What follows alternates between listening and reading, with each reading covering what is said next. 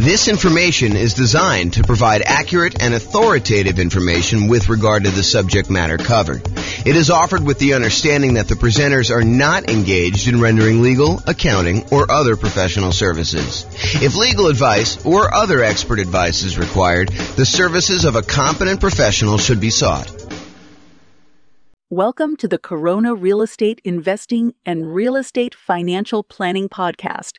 Learn all about investing in real estate in Corona, California with a combination of real estate financial planning and modeling with numbers specific to Corona. Plus syndicated, more generalized recordings of live and pre-recorded real estate investing classes, not all of them specific to Corona. Be sure to stay tuned after the podcast for a message from our sponsors. Well, good morning and welcome, everyone. I am James Orr, your host, and today we are continuing with the series we have on how to improve cash flow. And specifically, today we're going to talk about how to improve cash flow during the stage of marketing your property for rent or rent to own. Really doesn't matter. We're really just talking about the marketing of your property that you have that you're rented out. So if you've kind of been to some of the previous classes on this topic, we've kind of broken out the how to improve cash flow into several stages. So for example, we have a stage for when you're searching to buy a new rental property. And we've covered that one already. We went over all the different strategies when you're searching to buy a property. Then we have a stage where you're financing the property. You found the property now, you're about to go put financing on it, and you're thinking about all the different ways that you might be able to improve cash flow on your rental property while you're financing it. And that's actually the largest group, it has the most number of different strategies for improving cash flow, is the financing section. Then we've covered the section on how to improve cash flow when you're thinking about which real estate investing strategy to use, whether you're doing a lease option or doing house hacking or nomad or niching down to focus on a specific type of clientele or whatever you're doing there. And then we've covered this section on how to improve rental property cash flow when you improve the property, when you could do things to the property itself. Today, we're covering how to improve rental property cash flow when marketing the property. And then we have two other sections that we've yet to cover, and that is how to improve cash flow for properties that you already own, and then how do you improve cash flow on properties that you're currently renting out. So we'll cover those later on, but today we're focusing in on how to improve rental property cash flow when marketing the property. And honestly, this is going to be a relatively short class because there's really only 4 things that we can do when we're marketing the property to rent to make sure that we're optimizing the cash flow on it. And those are, number 1, make sure that you've optimized the marketing itself, which we'll talk about here in a little bit. Make sure that you maximize the exposure you're getting on your property. Make sure that you have like top-notch sales skills for being able to convert inquiries on your property into closed signed leases with tenants or tenant buyers. And then lastly, optimize the showings you have for when you're showing your tenants or potential tenant buyers the property itself. Okay, so let's start off. And there's really not that much to cover. I think a lot of these are going to be obvious, but I wanted to make sure we cover them so that we could be comprehensive because there's about 88 different strategies that we use in order to improve cash flow. Some of them are really obscure and a lot of people are not going to be thinking about them. And then some of them are really, really obvious in your face, but I want to tell you about them in case maybe they're not obvious to you. Or maybe you've not thought about them, or maybe you are, you're about to rent your property, or you're about to go buy another rental property, and you're thinking about the different discrete stages, and you're not thinking about these things in advance when you could be preparing for it. For example, maybe you need to do some prep into improving your sales skills, and you should do that early on so that you're not overwhelmed trying to close on a property and get the property marketed and rented and all that other stuff. And you're also thinking, man, I should probably learn how to, become a better salesperson to be able to, get the tenant or tenant buyer in this property converted into an actual signed lease and a profitable rental. So let's talk about this. So optimizing your marketing. And this is really about things like, do you have professional grade photos? I've taught classes before where I show the photos that some people are using on their rentals versus someone who has professional photos. And I ask them, this is actually the same property, the same model. Like I know sometimes we have these new construction neighborhoods, and you'll have like someone go in there with their old camera, on their telephone, on their cell phone, that looks like they've got like Vaseline smeared on the lens, and it's really small and very dark, and they don't even open the blinds, and all that sort of stuff. Versus someone who goes and they spend a little bit of money up front to get professional grade photos done one time at the beginning of their property life, when they're kind of like got their rental property and it's in the best shape it's going to be, and they kind of like get those photos and they can reuse those photos, and we compare them for the same exact model of a new construction type of house. One person kind of goes on the cheap, the other one goes and does professional grade photos. And I have people in the class tell me, which one of these would you call on? Which one would you want to rent out? And it's really, really obvious. And sometimes there's not that obvious, but for someone who does a really good job and gets these professional grade photos and gets these things done, they use the right lenses, the fisheye lens to kind of make things look bigger, and kind of you could see the whole room versus you're standing in the corner with your phone all the way back and trying to get that done. That doesn't show nearly as well. So, optimizing your marketing includes things like getting professional grade photos done. Maybe you decide it's worthwhile to get a 3D tour done. I think that it's helpful in a lot of cases to do that. Or maybe you're going to do a video tour where you walk through the property with a video. And that way, when you're marketing the property, maybe when your prospective tenant calls, you say, look, I'm happy to email you over a video tour of the property, or maybe you include it in the marketing up front, and you can give them an opportunity to see it. Might improve your conversion ratio once you get them in the property, because they've actually gone through video-wise and seen the property and been able to do that. So really, optimizing the marketing materials you have for the property, whether that's photos or 3D tour or video or flyers or whatever you're going to do, or the signs you're using in order to do that. In fact, let me go just add those right now as I'm thinking about them. The flyers and signs, all the marketing materials that you might have could actually improve the marketing you're talking about. So whatever you could do to have professional grade marketing, I think is important. The next one on our list here is maximizing exposure.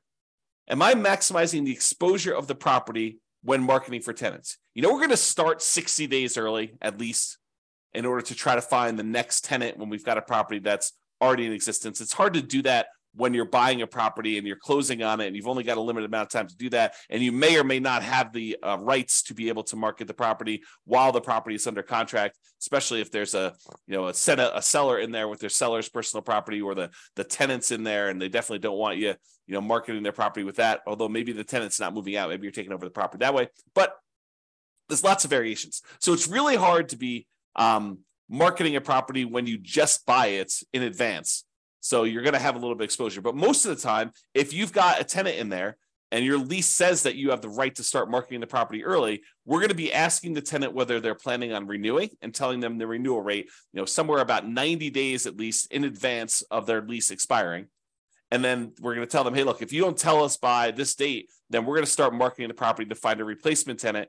And so you're going to be starting marketing the property at least 60 days early.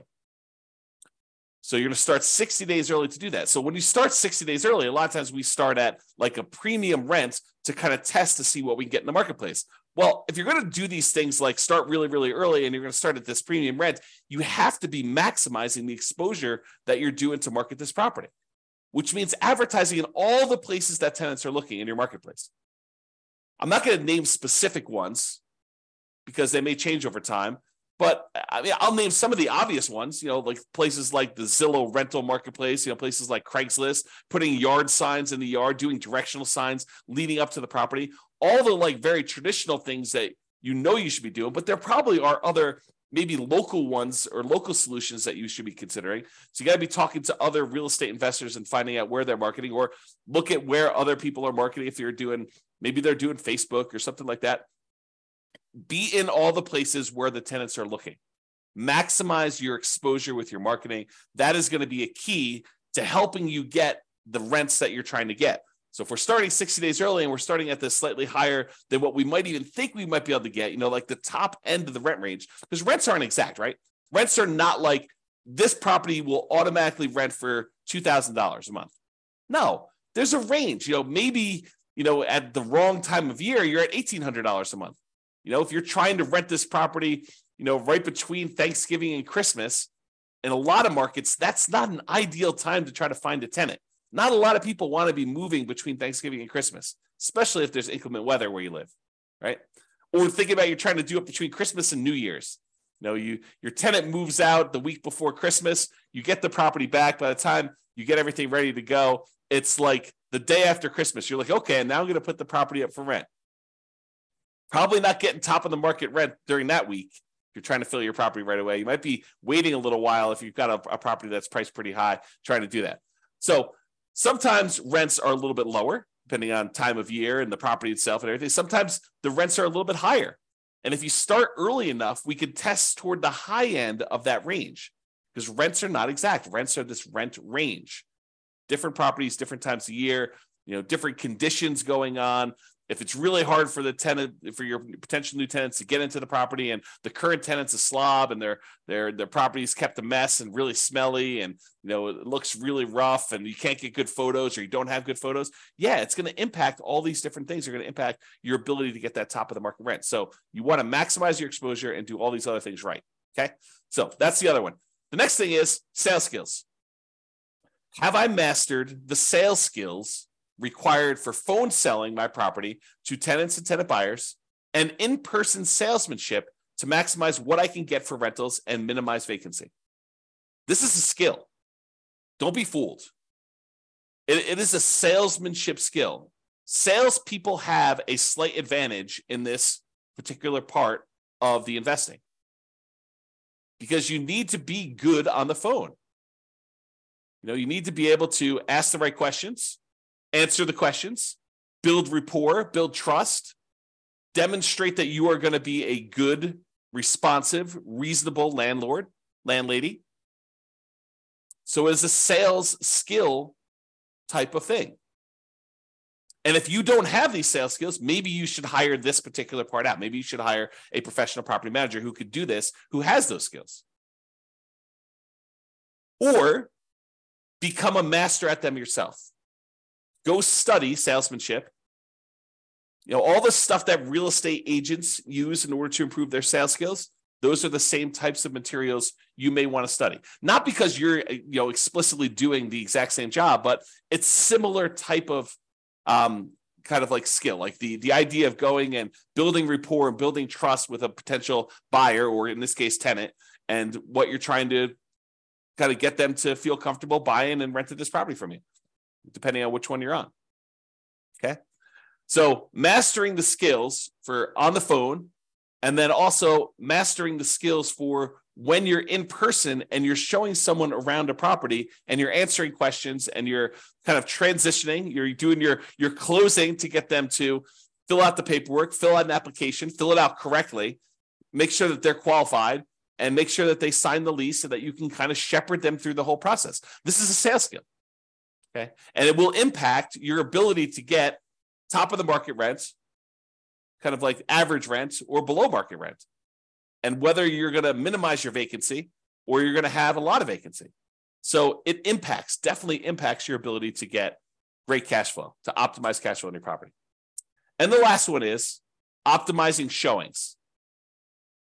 Showing a unprepared property will result in subpar performance. You need to make sure that the property is appropriately prepared for showings. Is it well lit? Are all the light bulbs working? I mean, like obvious stuff. When you kind of like do the showings, do you open up all the blinds to get sunlight in so that someone doesn't come in and say, wow, this place is really dark?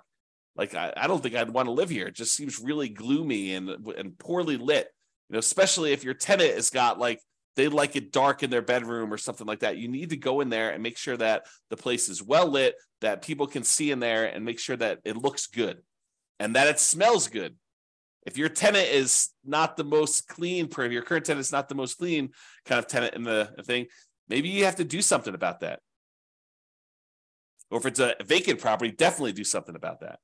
Make sure the property smells good. Make sure all the repairs are done on the property. You're setting the tone for the relationship you have with the tenant when you're showing them the property. If you're the type of landlord that has all these different deferred maintenance items that are left undone, that is signaling to the current prospective tenant or tenant buyer that that's the type of landlord you are and that things are not done, they're not repaired. So make sure that these things are done. Make sure that it's clean. Make sure that it's neat. Maybe reward your current tenant for helping you keep the property clean, neat, smelling good, well lit, and let you know if there's any repairs that need to be done so that you could do them before you do these showings so that you can get maximum rent. Okay, so those are the tips we got for improving cash flow when marketing your property. Remember, optimizing cash flow is really about maximizing the income we have on the property and minimizing the expenses. And when you're marketing a property, you're really helping with both. You're trying to get that very top of the edge, top of the rent range rent, and you're trying to minimize any vacancy you have by getting the property occupied in a reasonable amount of time. So you're really working for both ends when you're marketing your property. Minimizing your exposure, or maximizing your exposure, I should say, when marketing your property helps you maximize that income you could generate from your property. So it's really better to think about all these different stages for optimizing cash flow. Take a more holistic approach and optimize at various stages to make sure that you're getting the maximum rent through all the different parts of buying your rental property and getting it rented there. All right, so that's all I got for you. This has been James Orr. I hope you enjoyed this class and I hope you implement some of the strategies to improve your cash flow. That's all I got for you for now. Bye-bye for now. With home prices up, mortgage interest rates up, and rents up, but not quite enough to counteract the higher prices and interest rates. Cash flow on rental properties in Corona is harder than ever. Book a call with the Real Estate Financial Planner to apply our proprietary 88 strategies to improve cash flow on your rentals. See the show notes for a link to schedule your call and improve your cash flow today. If you're a real estate agent, lender, or professional in Corona that wants to help our real estate investor listeners, consider reaching out to learn about collaboration opportunities with this podcast. We'd love to add more value to our listeners by having you assist our investors buy, sell, and finance their real estate investments. See the show notes to schedule a call to discuss collaboration opportunities.